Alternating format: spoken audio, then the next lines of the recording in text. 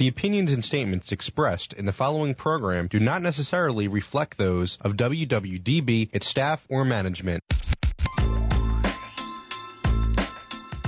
Good afternoon, Greater Philadelphia area. This is Toole Time Real Estate Radio on WWDB 860 a.m. 860. I can't believe I screwed that up. First time. 860 a.m. I'm Tom Toole. She's Sarah Timon. She's Stacy Mitchell. We've got Nick behind the camera, and we all work at the Tom Toole Sales Group at RE/MAX Mainline, the number one RE/MAX team in Pennsylvania since 2018, number 11 in the country, number 7 in the state, and we're streaming live every single week on Facebook, YouTube, and Instagram. Just look up Tom Toole Sales Group. So we've got a killer show set up today. We got First State Brewing coming in from down in Delaware. Thanks to Sarah for setting that up on our third segment. But first, we're going to unpack a little bit about what's been going on in the market, kind of some of the things that we've seen happen that have been a little unusual in terms of what Zillow's predicting and some of these different things that have come across. So let's start with the housing market tracker. What we saw here is that we saw slower than expected growth for active listings over the past week. We saw another 2,939 new homes come to the market. We saw rates kind of settle in at 7% post-Fed meeting.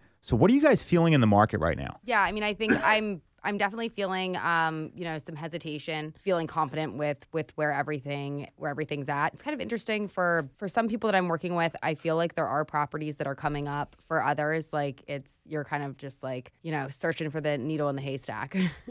I have to agree with that. I have a lot of people just sitting on the sidelines waiting for particular neighborhoods to open up. These are people that have put offers in before, and the past probably 3 months, there's been nothing for them to even submit offers. So, gosh, maybe 5 or 6 of those that are just sitting on the sidelines, and they're watching the interest rates tick up. Yeah. So there's a little bit of stress on their part, but they all have super motivation to move. So, I'm hoping for them that after, the holidays over, meaning Labor Day, and kids are back to school, maybe, and the interest rates possibly go down a little bit. They seem to be trending that way. Maybe the opportunity is going to strike this fall for them. I'm hoping. But the folks that have real motivation to move, I mean, we're out there hoofing it. And interestingly enough, on Sunday, I took out some clients, and we were actually able to see 9 homes. Tell us more about that. Like, what was the price point? What were they looking for? Because that's not the norm, 9, for sure. Yeah, and the ones that made the top of their list, the 3, they're still on the market. So we're going back for second showings. They're out of town, so they're coming from Colorado. Second showings on Sunday. So, and I've been in contact with each of those agents. Wow. And there's still hope. So Yeah. I'm hoping, fingers crossed, we can make it out on Saturday. But yeah, so they're looking for a little more than an acre of land, at least a 2-car garage, single family home. They're open to school districts. So for them, that makes a big difference. Makes a huge difference because we went everywhere from Media to Kennett Square to Westchester to Chatsford to Downingtown. And if you have the flexibility and you aren't looking in a specific neighborhood, like my people waiting on the sidelines, waiting for that certain home to open up there, then there's opportunity. A couple of the houses that we looked at already had price drops. It kind of concerns me because that might, spur other buyers that were possibly interested to come back around. But there's motivation on the seller part too, which is great. So what you're talking about right now, what you two are seeing, it's exactly where I wanted to go with this segment, which is I had the opportunity to interview Lance Lambert last week from Fortune Magazine, and he's calling the current phenomenon as the lock-in effect. Right. So what he means by that, when you hear the word lock-in effect, it's very real. And he has like this heat map where it's areas that saw a almost negative 40% decline year over year in new listings. And because of the pandemic boom and 2% and 3% rates, this is something that a lot of people around the country are talking about because homeowners are reluctant to sell and buy something new because of the shock involved with going to 6 or 7%. And we're in a seasonal market right now, meaning it's August. You're talking about like vacation. We've got back to school coming up. This is a time of year where a lot of folks, historically, it's a slower time. And because of when you two got in the business, I mean, we didn't really you probably aren't used to in August like this. So usually it's just kind of rock and roll, let's go. Yeah, and some people are even saying that sellers are actually like going on strike. And there was a Zillow survey that revealed that the tipping point for homeowners locked into lower rates, that when they, homeowner locked in at like 5.5%, for example, is more likely to sell when rates fall below 6 than one locked into a 4.5%. So a lot of this is going to depend on where people's rates are, what they're going to be able to move into. And I think that's really the logjam with inventory now. So you've got people that are motivated on the buy side, which is very true, but these sellers just they're still holding on. So do you feel like there's a lock-in effect when you're talking to people on the phone, when you're having conversations with potential consumers or I shouldn't say consumers because they're all consumers, but potential parties to a transaction? Is this something that's coming up more and more? Because I looked at just my last 5-6 days of calls. I think I've talked to 100-some people. It's my rate's too low. I don't know where I'm going to go. Now, the people that are moving, it's like, hey, I can't take care of the house anymore, or I've got something else going on. So is this data support what you're seeing in the field? That's my question here. I would say yes. But what is interesting I currently have a client who is going to be like looking to buy and then, line up the sale of their place. And it was for a very long time, rate, given what rates are, blah, blah, blah. Nope. It's so funny. Once they start looking, then it's like the bug has bitten them. And they're That's good. Into it, you know what I mean? And they're starting to see more stuff that they would be interested in. And now they understand that this is the market and that while they are locked into a, very low rate right now for what they want to get, and what makes sense for their lives, moving is what that scenario is. And once they get excited about it and start looking, some of those other things, they just kind of come to terms with it, and it's not like a nonstop. Yeah, I can see, especially people if they have kids and they're busting out at the seams at their house. I mean, at some point you have to say, okay, I have to give up this 4.5%. Because if not, we're all just going to step on each other here. Right. So I guess that, when people hit their tipping point, then they make that decision. Mm-hmm. But I think that a lot of people that I speak to too, potential sellers, they are locked into their rate. And it is, well, where would we go? And we're thinking about just doing renovations, updates, additions, things like that. So I understand. I can sympathize with them because they could probably add to their house, a little better of a rate or less expensive, create more space that they want, or do upgrades and fall in love with their kitchen again, or fall in love with their primary bedroom and their ensuite, whatever their projects may be. But I'm hitting those same roadblocks, Tom, with people locked into the rates. So the lock-in effect, I don't see this changing anytime soon unless rates come down, and that to me is probably the clearest thing here. And when you look at the Zillow survey that's out there, or just read through the lock-in effect itself and the stuff that Lance has been putting out there, it tends to make a lot of sense because he's calling it a seller strike that only 7 out of the nation's largest 200 markets are back to pre-pandemic inventory levels. Now the flip side here is we've seen inventory jump up a good bit. We're at the highest number of homes for sale year to date. And it sounds like you're seeing a bit of that. Are you seeing this with other clients that they're kind of finding some more options there right now? Or what are you seeing in the field when it comes to inventory? It's the clients that are very flexible. They're the ones that are having the best luck out there. Yeah. The ones that are very hyper-focused on a school district or a neighborhood, they're the ones that aren't having. That's where the inventory is still lacking. Right. Or what comes up, it's it lasts 3 days on the market, multiple offers, and they get beat. But, yeah, that's what I'm seeing out there. Yeah. I mean, I've recently had 2 cases of finding properties that actually have been on the market for that 15 plus days, whatever, maybe they've done a price drop. So, that's where you do have a little bit more wiggle room to negotiate. However, I feel like on the buy side, they were maybe taking it a little too far to the extreme for what the the type of offer that they were writing. So, at this, they're not going to give the house away, So I think it's like finding that sweet spot of how to still make a good competitive offer that both sides would feel good about, but, not going too far in either direction. Well, and I've seen buyers do this. I mean, you're talking about your folks. We had another agent on our team. She went through this where the buyer has a home sale contingency. Mm-hmm. The seller agrees to it. And then he starts micromanaging the terms. And the agent called me and said, I'm a little concerned he's going to lose the house. I said, you're right. Like, this is what's going to happen. You've recently got one of these accepted.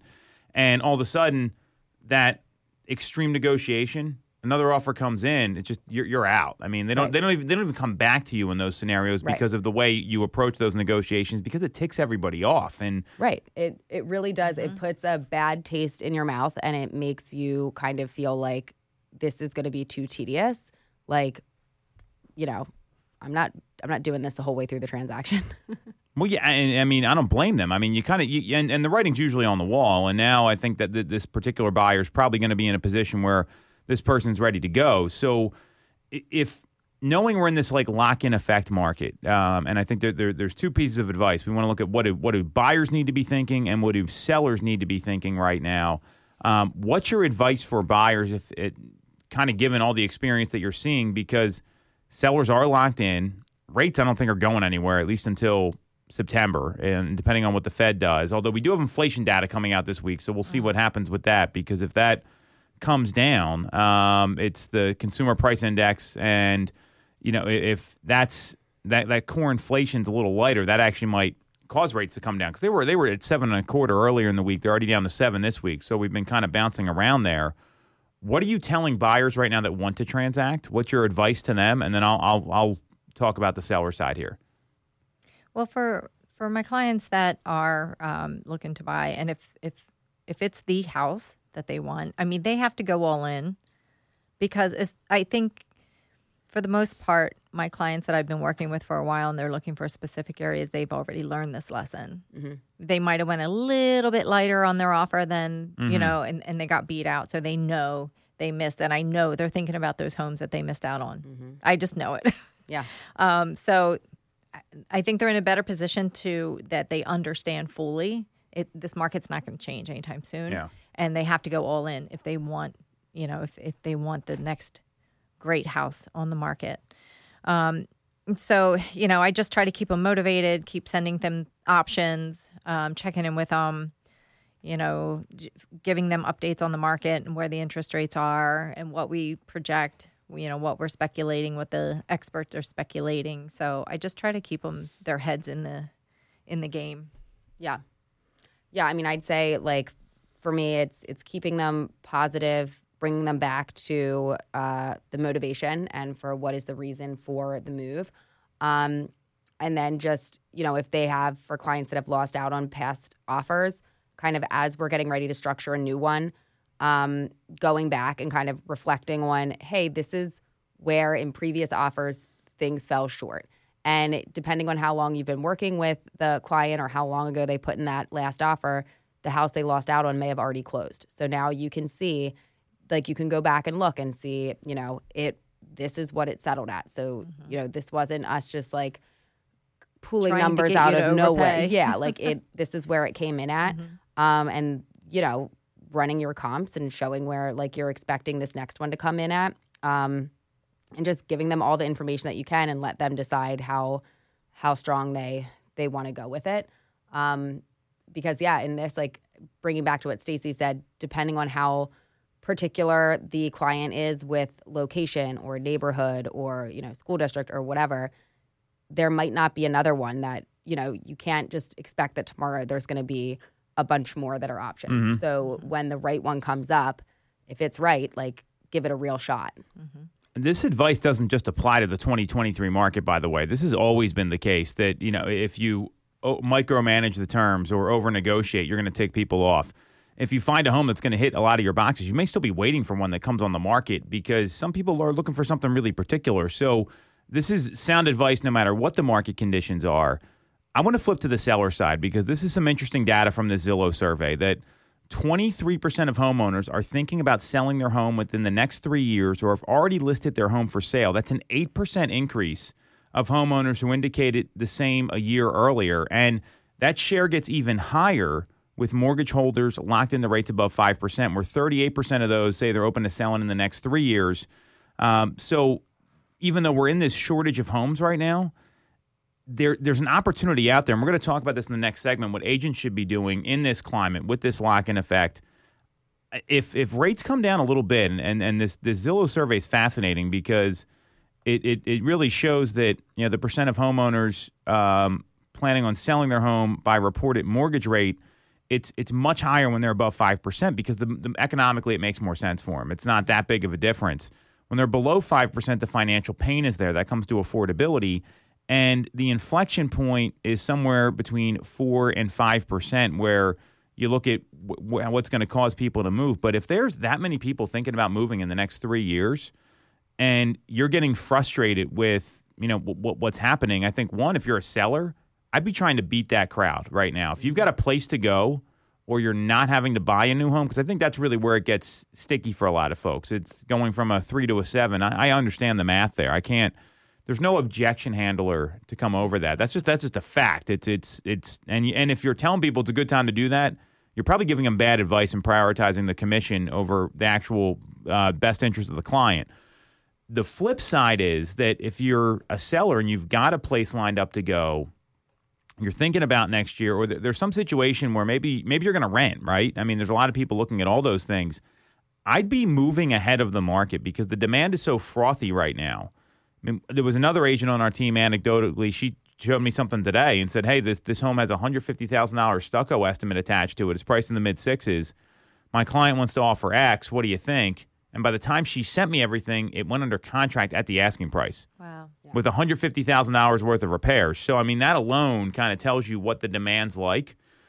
If I'm a seller right now, I'm thinking, how can I beat these people? Because the rates aren't hurting the prices, at least in our marketplace here. I don't see any data that indicates that otherwise. And if you've got almost a quarter of all the sellers coming to the market, well, the normal term's it's like 5%. So this is an opportunity for sellers. If you've got your next move planned out or ready to go, you should probably be moving up your timetable to take advantage of the market because of the demand that you're talking about here. Mm-hmm. Yeah, I agree with that. In particular, I have a client, and she's listing for that very reason. She, she's a little older, so she doesn't want to maintain the home anymore. She's done. She did new windows, new HVAC. She's like, I'm finished. I'm just going to rent. She said, for the first time, I'll feel like I have no responsibilities. Mm-hmm. Kids out of the house. She's by herself. She can do whatever she wants to do once she unloads this house. Okay. So for that, I'm like, wow, what an amazing sense of freedom for her. Mm-hmm. So now that's what she's doing. She's trying to secure her next apartment, and she's really excited. Yeah. So that's an option right. that some people can consider. And she's not afraid of renting. She actually is embracing it because she feels like I can just move anytime, anywhere. Right. Maybe if I want to move out west with my kids or somewhere Mm-hmm. else. Mm-hmm. So she's creating her options, and she's creating her sense of freedom, which I was like, wow, I'm a little envious of that. You know what I mean? Right. It sounds fun, actually. Yeah. But that's a different way to look at it. Sure. But she's in that, you talk about the motivating factors. The house is too big for her, right? Yeah. So, I mean, it's not those costs aren't going to go down to maintain the house. The time that it takes to maintain the house isn't going to go down. So this is what people should be thinking about now, because there's still a lot of time left in the year, and there's opportunity. People are going to start talking about Christmas, next thing you know, because we're not even back to school yet, but school starts in 30 days, at least. I know it's every school district's different. At least for our kids, it's about 30 days. And there's time left to do this stuff. And if I'm a seller right now, I'm really looking at, do I have my next place ready to go? And if I do, should I take advantage of the market now? And if you're not getting that advice from your agent, it's time to hire a new agent and hear what it is. Because the old wait till the spring market adage isn't the case given what's going on in the market. You've got to understand these trends. And looking at 23% of sellers looking to move in the next 3 years, looking at the demand you ladies are talking about, to me, it's a no-brainer to make that decision if the next spot is already secured. Mm-hmm. Yeah, I agree. So that's how to beat the lock-in effect if you're a seller. We're going to take a quick break. We're going to come back, and we're going to take all this information and talk about how real estate agents can solve this in their business. Next on Toole Time Real Estate Radio on WWDB 860 AM. For the best local mortgage service and great rates on your money, look no further than Mortgage America. We've been operating in the greater Philadelphia area for 40 years with a focus on smooth, easy access to home purchasing. Whether you're a first-time buyer, upsizing or downsizing, or just refinancing, we have programs for you. We also have closing cost assistance programs and access to subsidized interest rates. Pre-approval is free, no costs or commitments. To learn more, visit our website at mymortgageamerica.com or give us a call at 610-439-8000. We always have a person available to take your call with around-the-clock human service. Purchase your home with the personalized, local service you find at Mortgage America. Mortgage America is an equal housing lender. NMLS 128501. The Tom Toole Sales Group is the #1 RE/MAX team in Pennsylvania with over $165 million in volume for 2021.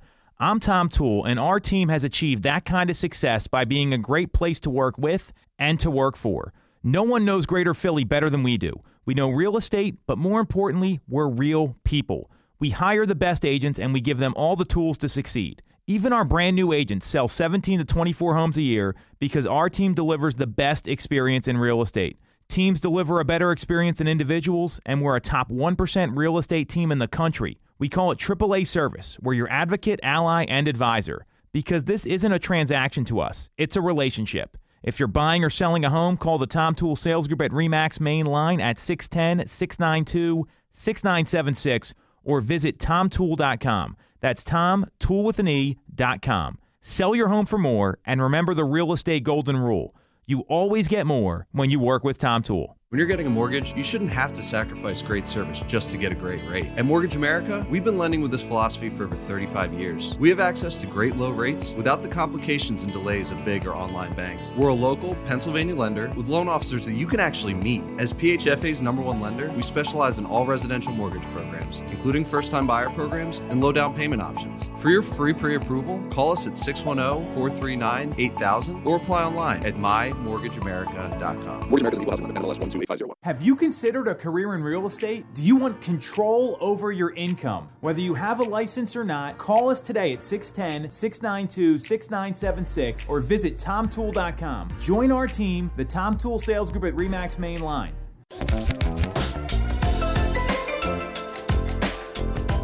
Welcome back to Toole Time Real Estate Radio on WWDB 860 AM. I'm Tom Toole. She's Stacey Mitchell. She's Sarah Timon. We've got Nick behind the camera, and we all work at the Tom Toole Sales Group at RE/MAX Mainline, the #1 RE/MAX team in Pennsylvania since 2018.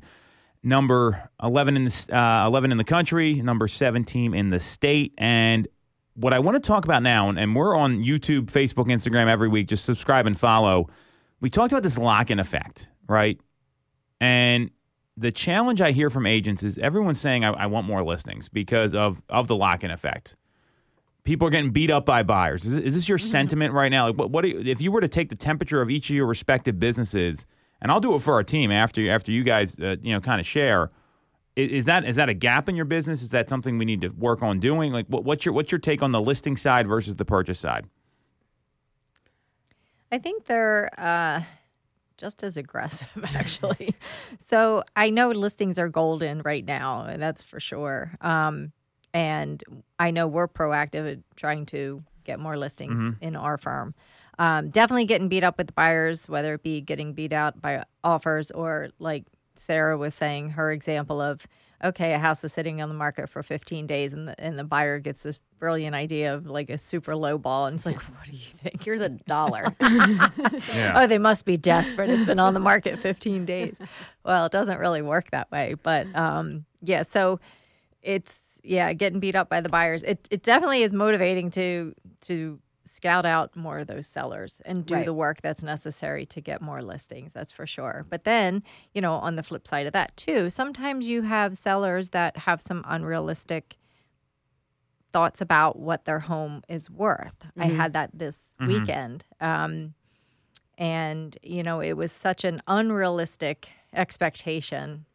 And sometimes it's hard to bring them back to reality. Right. And that was kind of where I found myself this weekend. So I think it's really on both sides.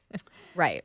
I mean, I think the key is to have a lot of clients, you know, like so that because like for the buyers, like you certainly get beat up a bit with them.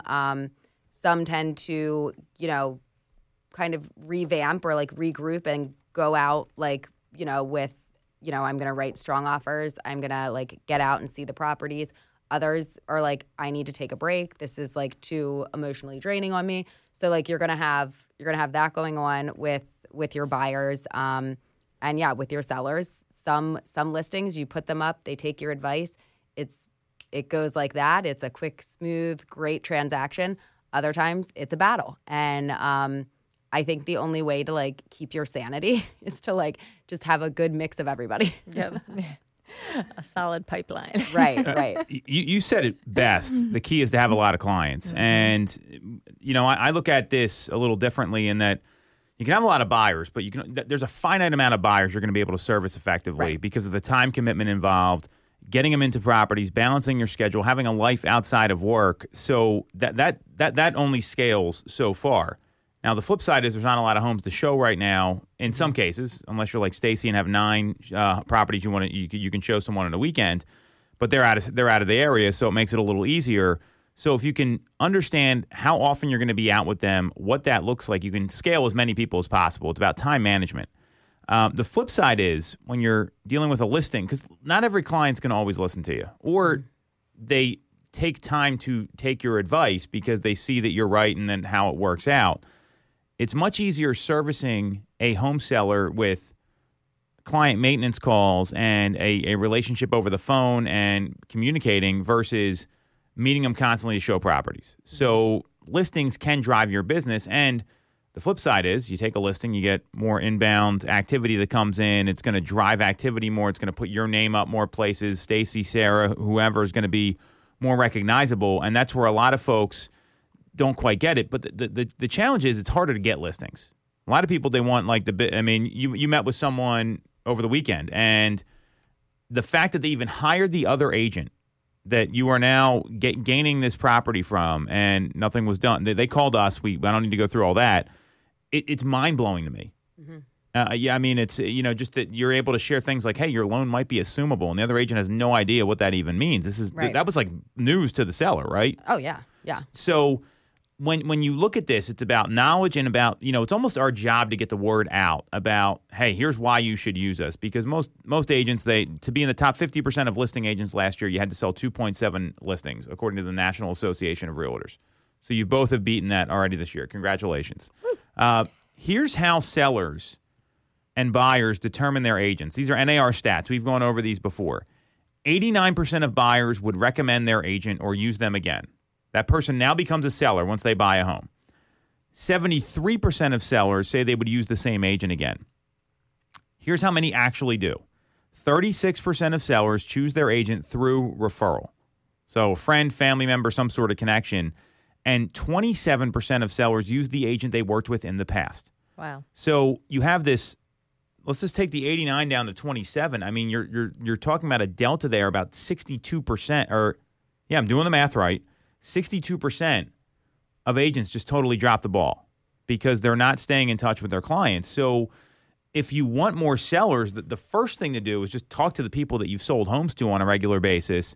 You don't need to send them gifts or do anything crazy like that. A video email with how the market is shaping up. Quarterly calls around the holidays. This is stuff that's not hard to do, and these people already like you. It's actually an easy phone call. That alone will help you get more sellers. But if you're not focusing on, hey, how do I keep these people from becoming part of that 62%, that's a lot of lost income. It's almost mind-blowing to me, and so many agents just don't do it for whatever reason. So we're have this big initiative now that we're rolling out at our team. I mean, you guys are a big part of it. Sarah, you had a great plan that included not door knocking one property, which I really liked. So we've made this commitment that we're really going to go after listings very heavily because of all these reasons. It's going to drive your business better. So what have you learned just from these past couple weeks we've been working on this? And how is that going to – what are you doing differently in your business now than maybe you were doing a year ago? Because this is different. I think before people were just kind of playing defense and just catching what came in versus now it's going out and attacking the market. I think just I'm focused more on even doing mailers. I know that we talked about this in one of our meetings. You see a home that has a dumpster or it's not the nicest house on the block. Mm-hmm. I've been taking notes. I always have a notepad with me, and I just jot down the address. Then when I get home, I can look it up and I can send them a letter. Mm-hmm. Has my signature and I put my business card in there. And I also will send them information on what they could potentially sell for. Mm-hmm. You know what I mean? Based on a Zillow thing or whatever, or what has comped in their neighborhood. So I've been focused on that too, but more circle dialing. So calling specific neighborhoods. And I can do that because I do have clients that they really want to get into these certain neighborhoods. Mm-hmm. So there's a lot of people that I've been talking to just around these now. So some of it's not productive as far as, you get some sellers that are absolutely, or homeowners that are like, no, I'm staying. I'm never leaving. But sometimes you can start a conversation with people. Yeah. And I have gotten people to call me back if I had to drop a message. So I'm focused on a number of things that I didn't do a year ago. So I've already gotten a couple of listings, a Sphere listing, which was really nice. But the other thing too I'm focused on is all my closed clients, the people that I sold houses to, the buyers. I've been touching base with them, 5 to 7 of them a week, trying to reach out, whether I leave a message or talk to them just to catch up with them. And it's refreshing, right? It's nice. Yeah. Because it's a happy conversation. Right. Mm-hmm. Yeah. I mean, I would say definitely I am trying to be a lot more proactive with my past clients. Just being like, all right, who else do you know? Or even, in some cases where we weren't actually able to close on a deal, they kind of, I have one that just like decided to relocate to a different state, but they have family in this state. And I did, do a good job representing them while we were looking here. So being like, rather than being like, oh, that sucks, there went that one, being like, all right, so who else do you know here? Like, who else can I help you out with? So just like asking for the business. And then with Sphere as well, I feel like just talking about real estate more, like not like pushing it crazily, but like, real estate's one of those topics that does come up. And rather than just giving like a couple short answers or whatever, like let's dive into it, and I think also I'm trying to like put more out there on social media just for, so that I'm not so much of like a secret agent. Well, I think that's a great place to start, and you've gotten some good reactions from that already. And that's just calling the people you've done business with. That's like the easiest thing agents can do. Mm-hmm. You're talking about these properties that look like they need work. I mean, how many times have you seen a property that had a dumpster outside and then it's got a for sale sign up like a month later? Yeah. And you're like, why didn't I reach out to them? So that's a great strategy, and that's about being in the arena and understanding that, hey, I'm looking for listings. I'm not just looking to sell this buyer a house. Mm-hmm. Circle dialing to me is one of the best things an agent can do right now because there's things that have worked well for me in the past. For sale by owners, expired listings, there's just not a lot of them right now. The for sale by owners are selling. And expired listings, there's not many, or there's like a real reason they expired. Like, hey, we've got a title issue we can't clear or something else. So just even people you've spoken to in the past that didn't move maybe like a year or two ago, I think that's a really smart thing to be doing because the market's up so much. Maybe that changes their opinion. And what I heard from both of you is I'm just having conversations about listing houses every day, and I'm looking for listings constantly. And if you make that part of your business on top of the other stuff you have working, and maybe it's a time blocking thing, right? Like, hey, the first hour of my time where I'm looking to book new appointments are seller focused. The second half hour or the second hour is buyer focused, or whatever your schedule looks like. If you're not being intentional about it, you're never going to get listings. The listings you're going to get are going to be the people that you sell a home to, and it'll just fall into your lap. But you're talking about calling your Sphere, and then you get one from your Sphere. Did you call the person in your Sphere that gave you the listing, or that you got the listing with? Well, I knew that they were going to be listing Okay, smart. So you attacked it, which is good. Well, I didn't want to come off too strong. Sure.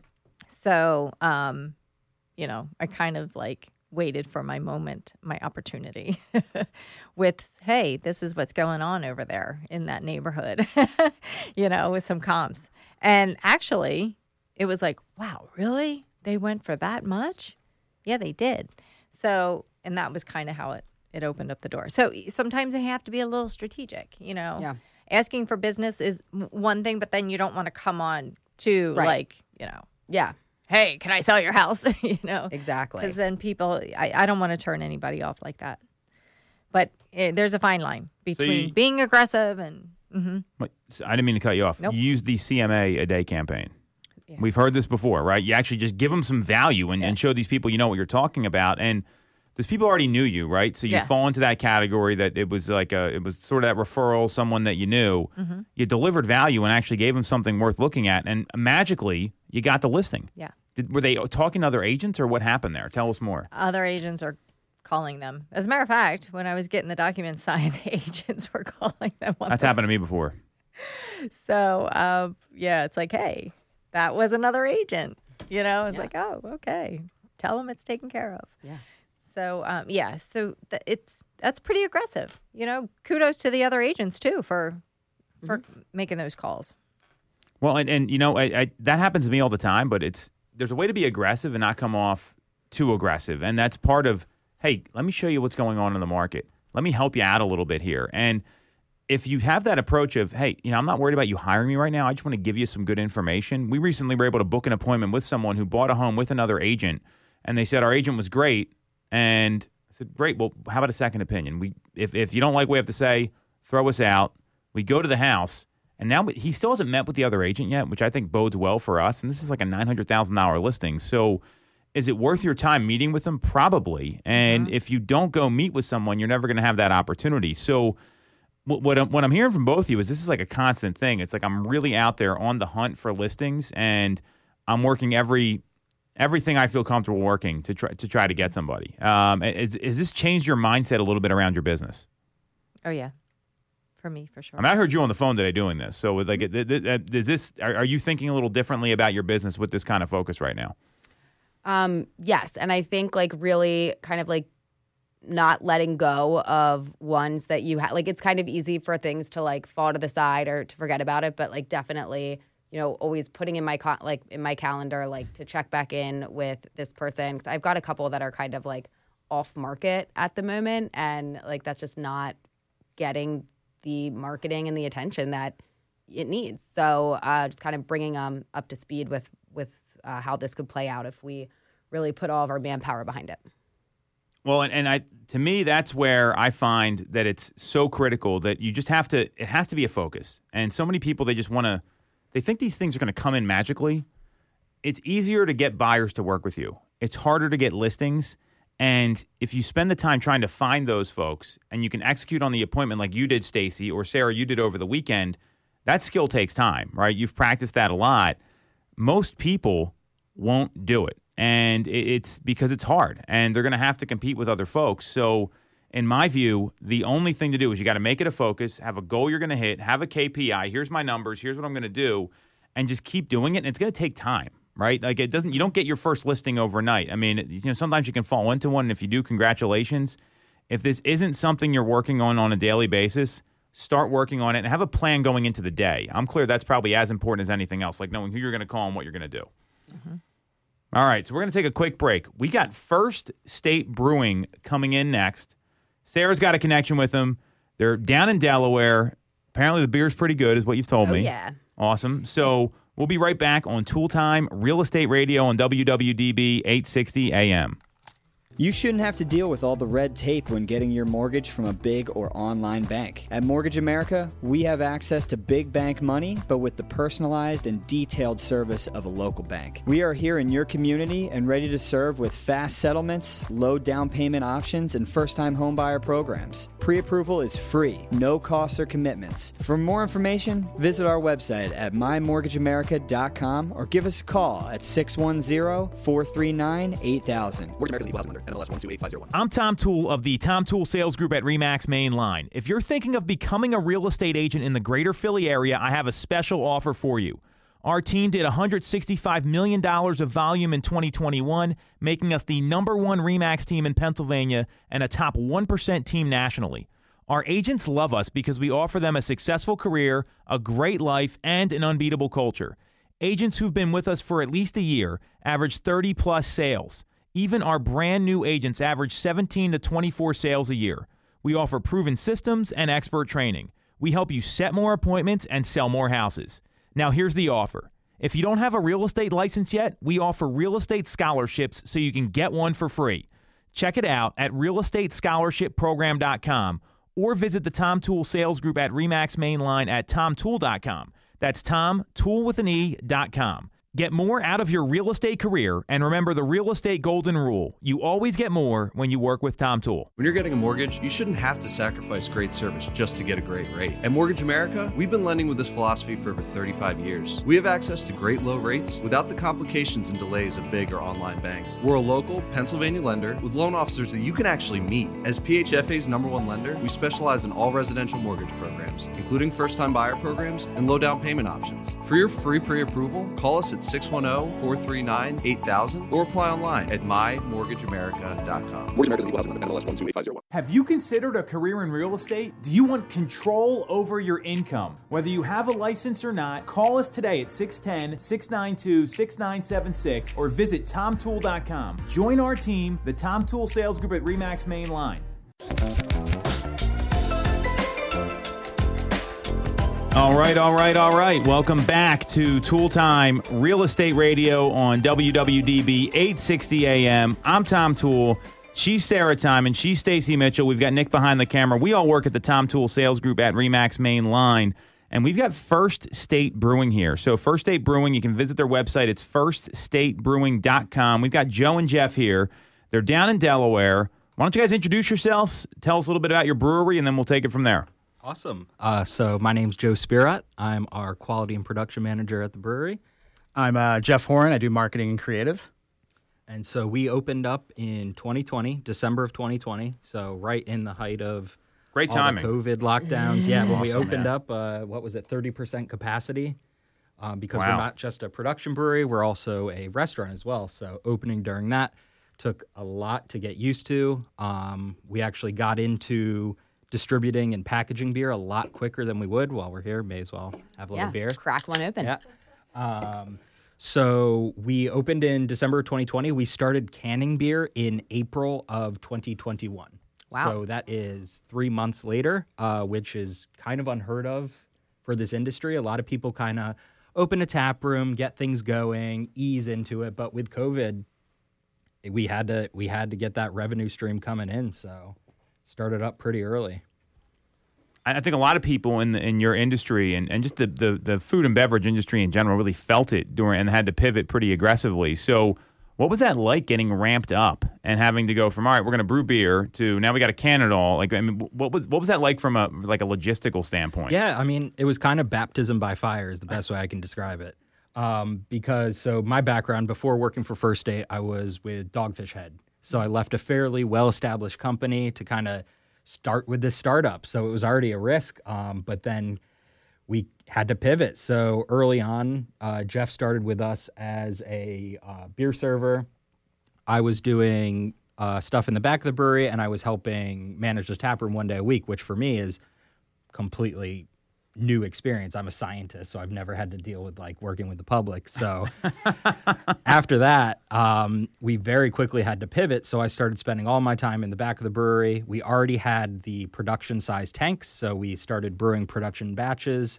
We started selling beer in 16-ounce 4-packs. Recently, we've also switched to doing 12-ounce 6-packs, but getting this dialed in, getting canning dialed in was a new thing for me as well. Mm-hmm. We ordered the can line as quickly as we could after we decided we were going to start producing. And then we started distributing beer in Delaware, Maryland, D.C., southeastern Pennsylvania. We've sent beer to Northern Virginia. We've had a drop to Miami. So, yeah. So since this was like a brand new brewery, like, this is probably a dumb question, but like, are there is there recipes? Like, how many beers do you have? And did you just have to like make them up as you go? Or did you already have like, I mean, I know that you're, I don't know, not like a chemist, but like maybe. Well, I am. Like, you are a chemist. I got my, I have my undergrad in bio and chem from Arcadia in North of Philly and my master's in food science from Drexel. So, yeah.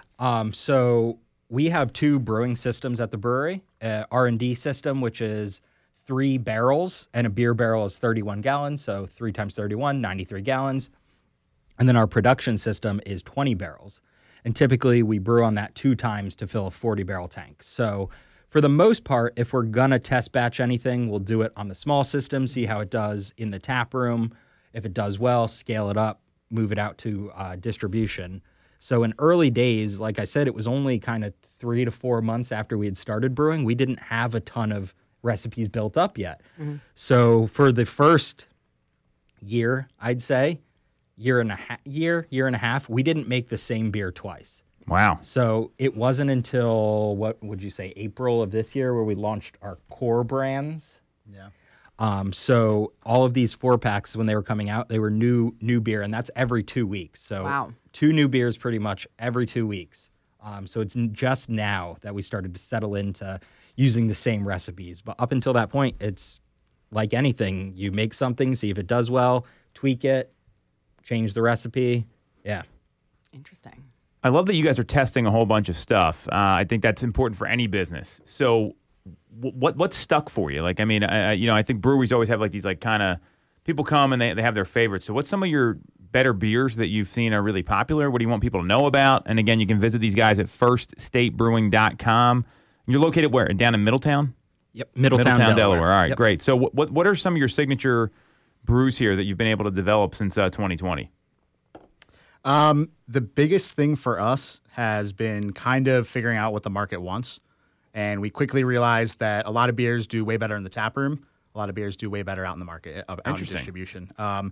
So, for example, right now, everyone wants hazy IPAs, sours, and lagers are starting to become a more growing trend. In the tap room, I mean, we hang our hat. We try and be creative. We have some fun doing a lot of Belgian beers. My favorite thing to sell when I was out there was our Czech Dark Lager, which you might not go pick up on a shelf, but if you have me to sit there and sell you on it and sample you. So yeah, a lot of the more classic stuff in the tap room, and people still love their hazies. I still love my hazies. I know Joe does too, but classic styles there. And then when you get out into the distribution markets, it's a lot of hazy IPAs and sours, which is what the people want right now. Yeah, that's actually one of the struggles because like Jeff talked about our Czech Dark Lager. I love that beer. That moves crazy fast in our tap room, but we canned it and sent it out to market, and it actually was really slow. Okay. Because when people are going out and buying beers, they're a lot more fickle, especially with craft beer. It's expensive. People aren't going to just take a gamble on something they've never had before. So we try our best, especially in the tap room, to keep a balanced portfolio of beers, because if a guest is coming in, they might not like IPAs. So if 75% of what you do is IPA, they're kind of out of luck. Distribution, like Jeff said, it's pretty IPA heavy, but that's what people are buying right now. But we do try to sneak in like our core passion projects in there. So I know a favorite coming up, releasing the end of this month, is Brewery Gnome. It's our Oktoberfest. Ooh. So it's like our sour cans. We have an illustration on it for our Oktoberfest. We have a little gnome wearing like the classic like Oktoberfest outfit. The lederhosen. Yep. Nice. So that always does Sarah. Really well. Yeah. But we do that where we get to sneak in things that we're passionate about amongst all the other standard like hazy IPAs we're making. Not that we're not passionate about hazies. It's just it's nice to have variety sometimes. Yeah, mix it up. And then you guys do a lot of neat like events at the brewery as well, right?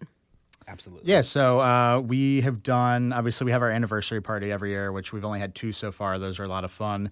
We, in the past, have done chef and brewer curated food and beer experiences is what we call them. So we'll work together with our kitchen team and create a 5-course meal, pair them with 5 beers. And that's really fun for us because we could sit here for the next 8 hours and talk about beer. We love it that much, and there's so much cool stuff. So to showcase that to the public and tell you, like, you always hear about wine and food pairing, but beer and food, arguably in our eyes, pair even better. And there's so much science that can go behind it and so much detail that we just have a lot of fun with that. And then we get around. We get to do a lot of fun events up here in Philly, in Delaware. We've done some. We did one down in Miami last year. So it keeps us busy, but it's so much fun because we love geeking out on beer. I mean, we could seriously talk for the next day. Jumping off what you were saying, I'm sure you guys have heard of sommeliers for wine. Yep. So there's a program called Cicerone, and that's basically the equivalent for beer. And so both Jeff and I are Cicerones. Jeff is a certified Cicerone, and I'm an advanced Cicerone. We are sitting in the presence of two Cicerones? So his is a bigger deal. He won't say it, but there's only about 150 advanced Cicerones in the world. Ooh. So wow, it's a big deal. Congratulations. Thank you. We love beer. It's really fun. So like this is what we're passionate about. I mean, that both of our exams, like your exam I think was like 4 hours in person. The advanced is 8 hour. Wow. The Master Cicerone, which I'm studying for, I'll take eventually. There's about 20 of them. Is a 16-hour exam over 2 days. So it's pretty in depth because people think, oh, beer, like, haha, yeah, I love beer, like I love drinking beer, but they don't realize it's all science. So yeah, it's all like what you know, like how you put it into practice, stuff like that. Yeah.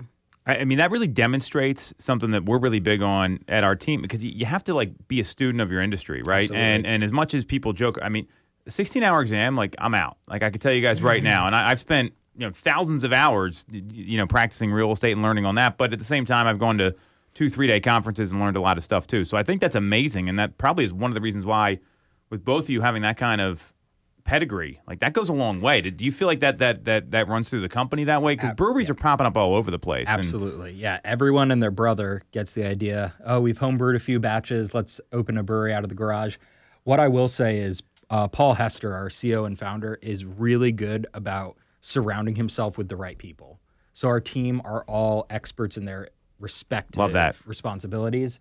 We're all about continuous improvement, learning from our past mistakes, staying up to date. So like Cicerone is a big one, going to conferences, like hanging out and just like interfacing with other people in the industry, because you got to stay relevant and you have to stay up to date. Just like you were talking about, last I checked, there were like in the 8 to 10,000 breweries in the U.S. It's a big number. And there are just as many opening as there are closing. And that's a scary situation to be in. Yeah. And not whenever we talk about Cicerone, I always like to throw it in there. Like, we're no better than anyone else. Like, you don't need to be a Cicerone to open a brewery. You don't, like, there have been people, I mean, in Middletown now we have 4 breweries and they're all great. And it's such, like, believe it or not, it's such a collaborative community and there's no competition. And it's, like, we all want each other to succeed. So when we see breweries closing, it's scary. Like it's tough right now. But now you guys were also, I know Allie had sent me a link the other week and I voted for you guys. Thank you. But for I guess to be the best brewery in the nation? So we were lucky enough. We found out a little over a month ago that we were nominated by USA 10 Best as one of the best new breweries in the United States. And we were fortunate on Friday, we found out that we had actually won that. Woo! So we were. I saw this prepping for the you. show. I didn't know this was that kind of breaking news because I made the mistake of thinking you guys were coming on last week and this was not on your website. So congrats. That's amazing. Released last Friday. Yeah, it's a really big deal, especially like we said, there are so many new breweries opening. We're just a brewery that in Delaware, about hour and a half south of Philly, but we are pushing forward strong enough that we're number one in the past 3 years for new breweries. That's amazing. Yeah. It was definitely, we always talk about like we don't find enough time to have fun because we're always like so in it in the day to day. So that was really rewarding for all of us to be able to just sit back, celebrate like a big win, and like it was much needed, I think. Yeah. Yeah. Well, the startup mindset is tough. Like when you're a new business, no matter what it is, and you, I mean, it's real estate's actually not that different because there's so many real estate agents. There's a lot of breweries. The market gets kind of saturated, and how you differentiate yourself probably goes a long way. So all these things you're doing, I'd imagine that really helps the distribution because you talked about how picky people are. I've seen people stay in like these beer stores for like hours looking at what they're going to drink. And I mean, buy. just look at the labels. Like it can be very overwhelming if you're standing at a beer store and all of them look like this under that fluorescent light. You're just like, I don't know what to do. Right. And then sometimes it's, Did I take I'll just go to before I walked in here? Yeah, I'll just go to the one that I always drink. Like instead of, I'll try something new. So while we're bringing that up, a cool feature that we do on all of our cans is we consider ourselves big beer geeks. So we include we call it a side panel. So it lists everything you could possibly want to know about that beer.